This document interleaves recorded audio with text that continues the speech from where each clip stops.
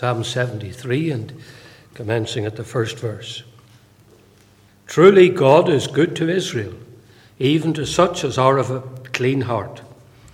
But as for me, my feet were almost gone, my steps had well nigh slipped, for I was envious at the foolish when I saw the prosperity of the wicked. For there are no bands in their death, but their strength is firm. They are not in trouble as other men, neither are they plagued like other men. Therefore pride compasseth them about as a chain, violence covereth them as a garment. Their eyes stand out with fatness, they have more than heart could wish. They are corrupt, and speak wickedly concerning oppression. They speak loftily, they set their mouth against the heavens, and their tongue walketh through the earth. Therefore his people return hither, and waters of a full cup are wrung out to them. And they say, how doth God know? And is there knowledge in the Most High? Behold, these are the ungodly, who prosper in the world, they increase in riches. Verily, I have cleansed my heart in vain, and washed my hands in innocency. For all the day long have I been plagued, and chastened every morning. If I say I will speak thus, behold, I should offend against the generation of thy children. When I thought to know this, it was too painful for me. Until I went into the sanctuary of God, then understood I their end. Surely thou didst set them in slippery places, thou castedst them down into destruction. How are they brought into desolation as in a moment? They are utterly consumed with terrors.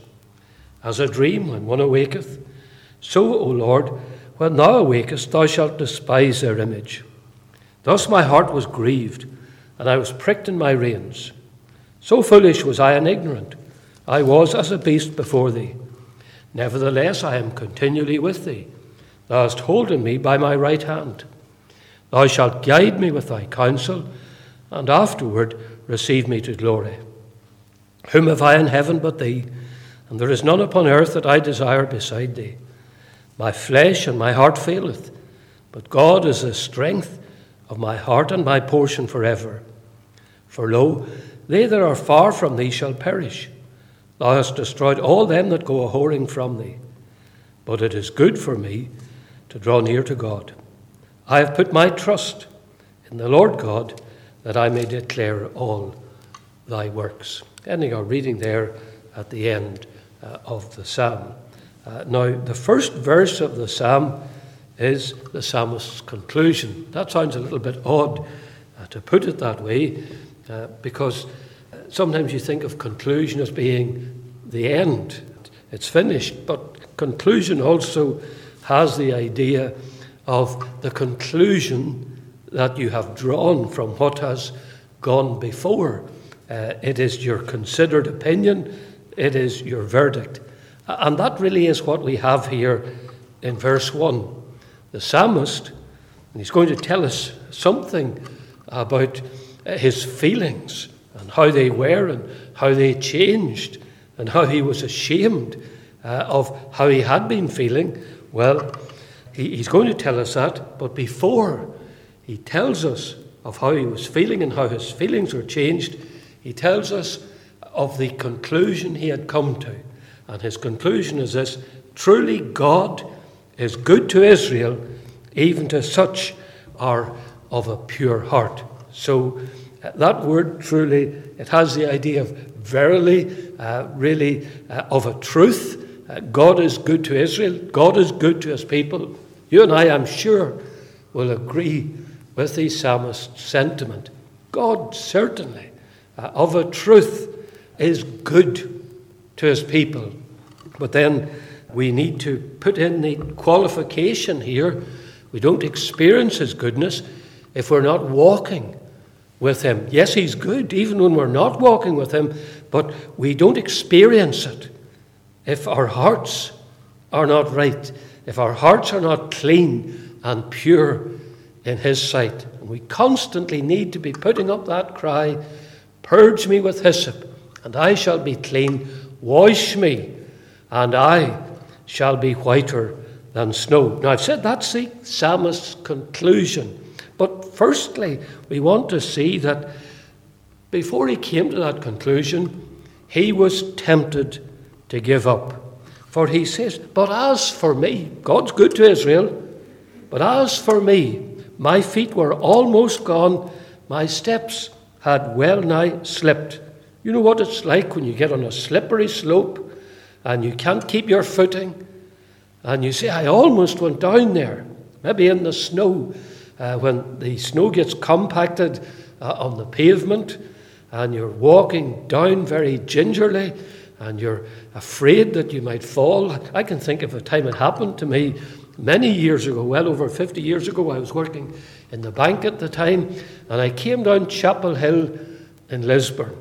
I was staying in lodgings there. I wasn't married at the time, and I came very gingerly down Chapel Hill, relaxed a little bit when I got to the bottom, and the 2 feet went from under me, and down I went. And I felt when I went past every shop door that everybody was laughing at me, which they probably were, because when you see somebody go down, you just can't help yourself. It seems so funny, and you do laugh. Well, the psalmist is saying here, my feet were almost gone. Not literally. My steps had well nigh slipped. He's talking about a temptation to give up. And why was he tempted to give up? Well, he looked around him, and he says, I was envious at the foolish. And he says, I saw the prosperity of the wicked. And he thinks about the easy time that the ungodly were having. There are no bands in their death. Everything seems to go smoothly for them. And you can read right down to verse 16, and there you will see the musings of the psalmist. He talks about how they speak against God, how they have no time for God. And yet their eyes stand out with fatness. They have more than heart could wish. And you can just read all the expressions of how the ungodly were prospering in the world. And they sailed through. They spoke contemptuously about God. How doth God see? We carry on. And they're really saying, there is no God to worry about. We're doing well, and everything goes smoothly for us. We have plenty of money. You have trials and troubles. You're always fretful and downcast. But we're not. We're having a great time of it, going through this life, prospering, and all is well with us, and all seems to be ill with you. And even when we come to death, and I know this isn't universally true, the psalmist speaking of particular people here, even when they come to death, he says, there are no bands in their death. It's not as if they're constricted by trouble and thinking, oh dear, I've made a mistake.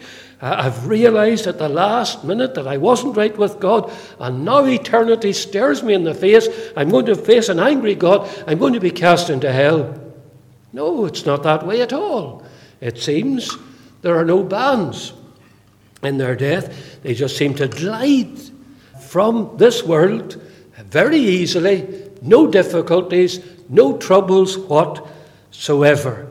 And the psalmist was ashamed, in a sense, of thinking that way. For he says in the verse 15, if I say I will speak thus, behold, I should offend against the generation of thy children. That's the way he's been thinking. He says he has been afflicted, he has been tried, and he has had lots of troubles. The ungodly, they've had a smooth pathway through life. Everything seems to run in their favour. And I'm tempted to think that it's all pointless. All my stand for what's right, what I believe to be right, all my following of the Lord, I'm tempted to give up. My feet were almost gone. Almost gone. I was almost swept away in the current. And then I paused, and I said to myself, if I say this skeptical way and speak of the ungodly in a way that shows envy of their position, if I speak like that, I should offend against a generation of thy children.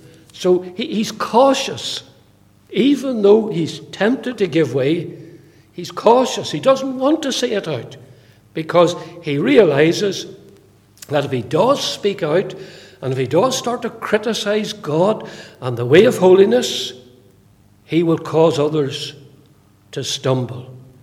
People will listen to him. Maybe people who were thinking of getting right with God, they will say, well, there he is. And he has been a battler for God. He has witnessed to us. And now he doesn't seem to believe it.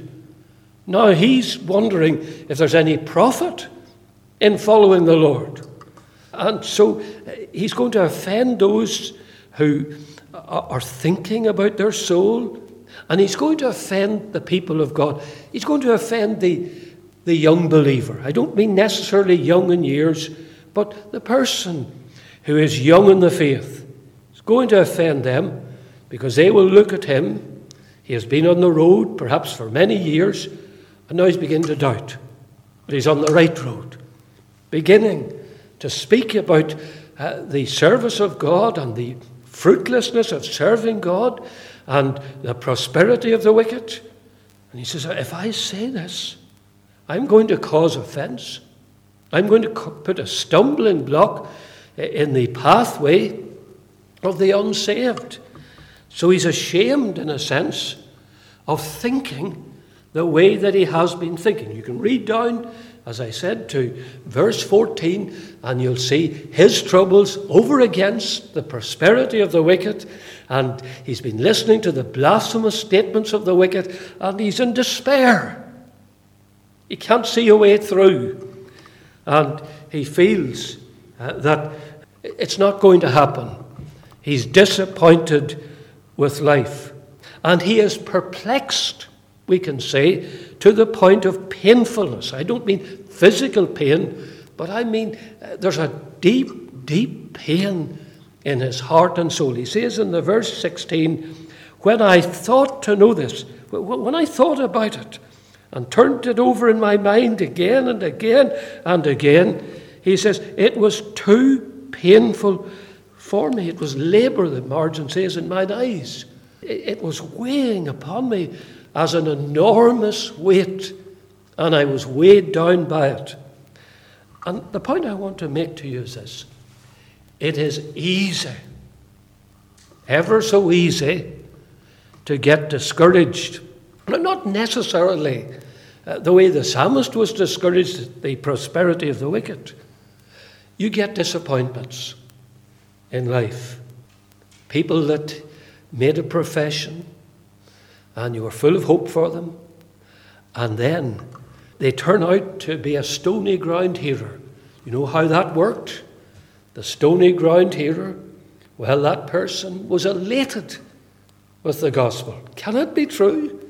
Can it be true that I'm saved from my sins? I'm bound for heaven. And when I get there, all will be well. My troubles will all be over. This is good. But Christ speaks about that hearer with joy, very quickly filled. And then persecution, tribulation ariseth on account of the word. And by, they are offended. There's no depth. No depth. It was just a false profession. Your hopes were built up on that person, and that person disappoints you. And then there's another kind of hearer, and that is the person who's overtaken by the cares of this life. That's the thorny ground hearer, as Christ describes him or her. And that person, well, they seem to be growing more slowly than the stony ground hearer, but other things are growing alongside the pressures of the world, the cares of the world, and many, many other things. They grow up like thorns and they choke. They choke the profession of that person, and that profession also turns out to be a false one. And how disappointed we are. Then sometimes, we get disappointed with Christians. Christians can let us down. Christians can do things that they shouldn't do, say things that they shouldn't say. And they can cause offense to other Christians, and that can be so heartbreaking. You know, if our churches, and I'm not just talking about our denomination, but if the church, the evangelical church, were truly united the way it should be, then we wouldn't have so many offences occurring. And when these things happen, don't your hearts sink into your boots? You feel so disappointed when there's trials and troubles and sorrows. And then we have our own failures. We have our own failures. You think sometimes you're nearly invincible. You're going on and say, I'll never go down that road again. Oh, that grieved me when I went that way, when I failed in that way, and I'll never do that again. And then you just sort of gradually slip into it. Before you've had time almost to think, you're halfway down the road, and you're a failure, and you feel a failure. And then there's opposition to you, because the devil is a very cunning adversary and a relentless adversary. The Apostle Peter said, and he had experience of this, be sober, be vigilant.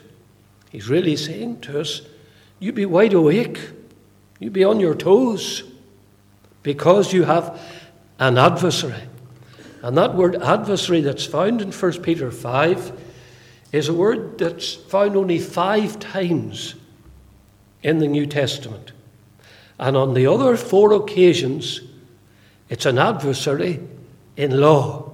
It's always in a legal setting. Agree with thine adversary quickly whilst thou art on the way with him, lest you're handed over to the magistrate and you're cast into prison and you have to stay there till you've paid the uttermost farthing. That's a legal setting. But Christ describes. And 4 times the word adversary is found in a legal setting. And the 5th time it's found, it's 1 Peter 5 and verse 8, your adversary.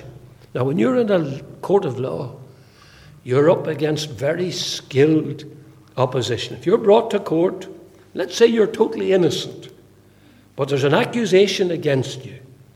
There you are, and you have a very skilled QC or KC as it is today, and that KC can almost make you doubt your own name. He or she is so skillful in making things appear the way that they want them to appear. So, and I'm not criticizing KCs or barristers in that way. They're there to do a job, and they're there to probe you, and you're nervous. And before you know where you are, you hardly know where you are. So there's opposition from the devil. He's your adversary, and the word devil is the word diabolos, from which we get our word diabolical. You say, that's diabolical. Well, it literally means a false accuser. You're a false accuser. The devil is a false accuser. He's your skilled adversary. He's a false accuser. And then he can intimidate you. As a roaring lion walketh about, seeking whom he may devour. And when you're opposed and you're down and everything's going against you, isn't there a temptation almost to give up? Don't we look at the state of the church as a whole and we say it's at a very low ebb? We're making so little progress. The world is winning the battle, where 50 or 60 years ago on a Sunday there was quietness. People didn't go out and cut their grass. I'm really thinking of farmers here, but I might think of lawns as well. People didn't go out and cut their grass on the Lord's Day. They didn't go out with a lawnmower to do it, and the farmer didn't go out into the field. Even Roman Catholic farmers, by and large, had a respect for the day. In those days, when I was growing up, and that's more than 50 or 60 years ago, but when I was growing up, well, the main product in the summertime was hay rather than silage. And that required good weather that was sometimes denied. And there was a temptation for farmers to make hay on the Sunday because Monday's forecast wasn't good, but they wouldn't do it. They didn't do it. They held back from doing it. But today, everybody, it seems, is at it.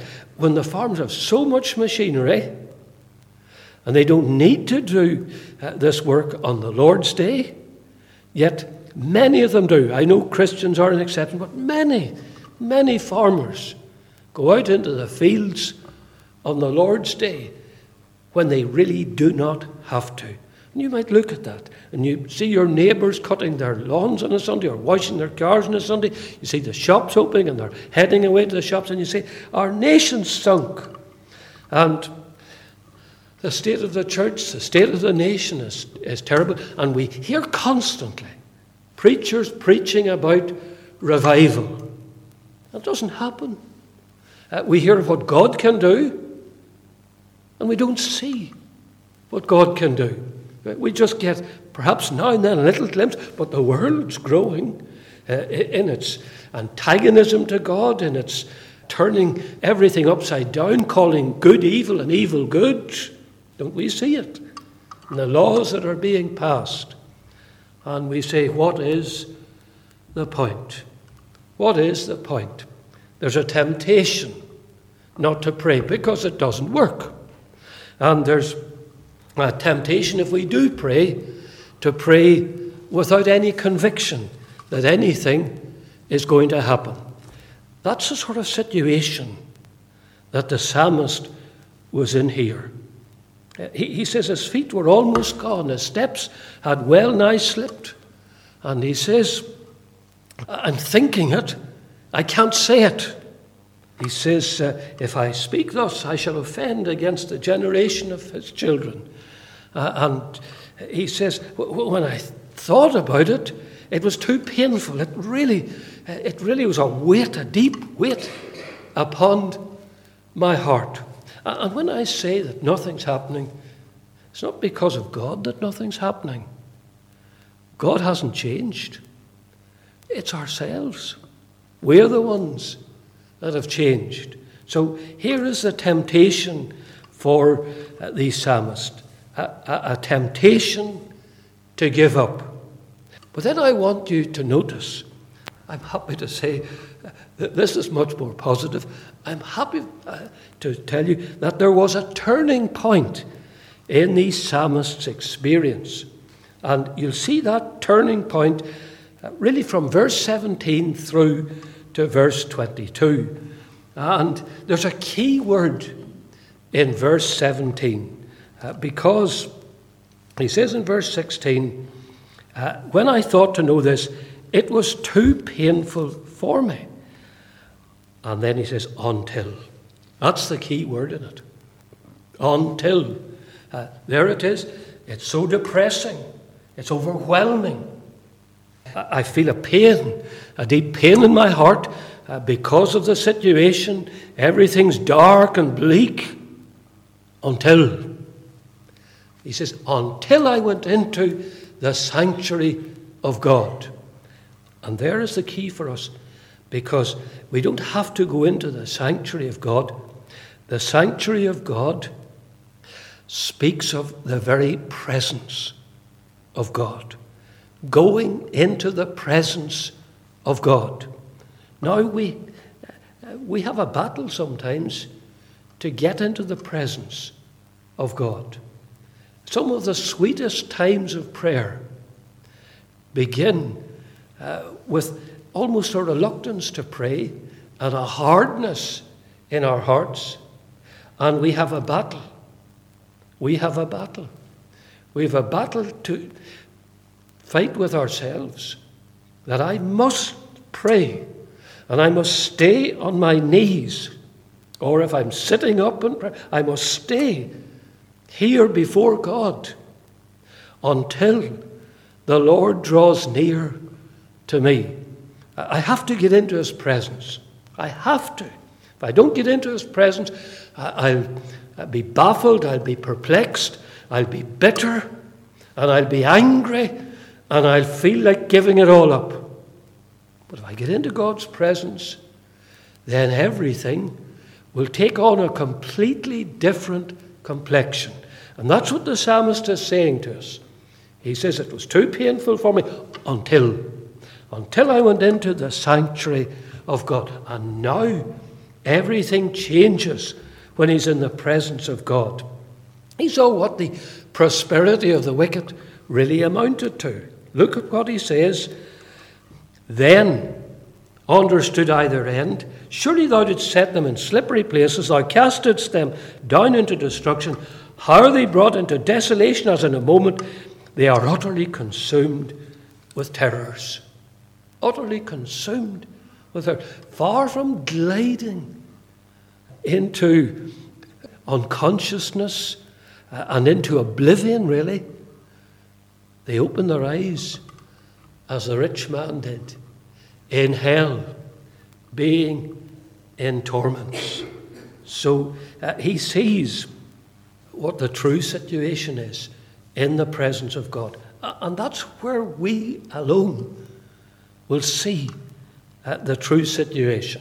You just look at the circumstances all around you and you put your faith in, say, the people of God, or you put your faith in your own standing before God. I'm not speaking of your actual standing, I'm speaking about how you think you are, that you're better than anybody else, that you're stronger than anybody else. And there's that element of pride. I don't do this, I don't do that. And we become self-righteous. Then suddenly we hit the rocks. And we're downcast, down in the valley, depressed. And we think it's pointless. Maybe we have a failure somewhere, and that brings us down. Or the devil attacks us very viciously in our minds, and down we go. And we won't recover until we get into the presence of God. And the psalmist got into the presence of God, and he says, then I understood their end. Far from gliding into oblivion, they are conducted into the presence of God to stand before their Maker in judgment. And he saw what the prosperity of the wicked amounted to. And indeed, in verse 21, he tells us that he was convicted. And he was ashamed of himself. Thus my heart was grieved, and I was pricked in my reins. And he says in verse 22, so foolish was I, and ignorant. And he says, I was as a beast before thee. I was no better than a dumb creature, than a wild beast. So stupid I was. I was judging things by man's judgment. I was not judging things by the judgment of God. And everything has changed when he has come into the presence of God. And we could say that the great antidote to discouragement is to spend time in the presence of God. You know, it's a remarkable thing about the Psalms. That is that many of the Psalms begin in defeat and end in triumph. Take Psalm 3 as an example. Lord, how are they increased, David says, that trouble me? Many there be that rise up against me. Many there be that say of my soul, there is no help for him in God. And then he just puts in a pause, that word Selah. And he tells us, I cried unto the Lord with my voice, and he heard me out of his holy hill. He came into the presence of God. People talking about him, he's finished. God is finished with him. He says, I turned to God. I cried to God. He says, God is the one who's my shield. He's the one who lifts up my head. I cried to him. And the next thing, he is so at peace that he's able to say, I laid me down and slept. He had a good night's sleep. We could say he slept like a baby, even though his own son Absalom was trying to kill him.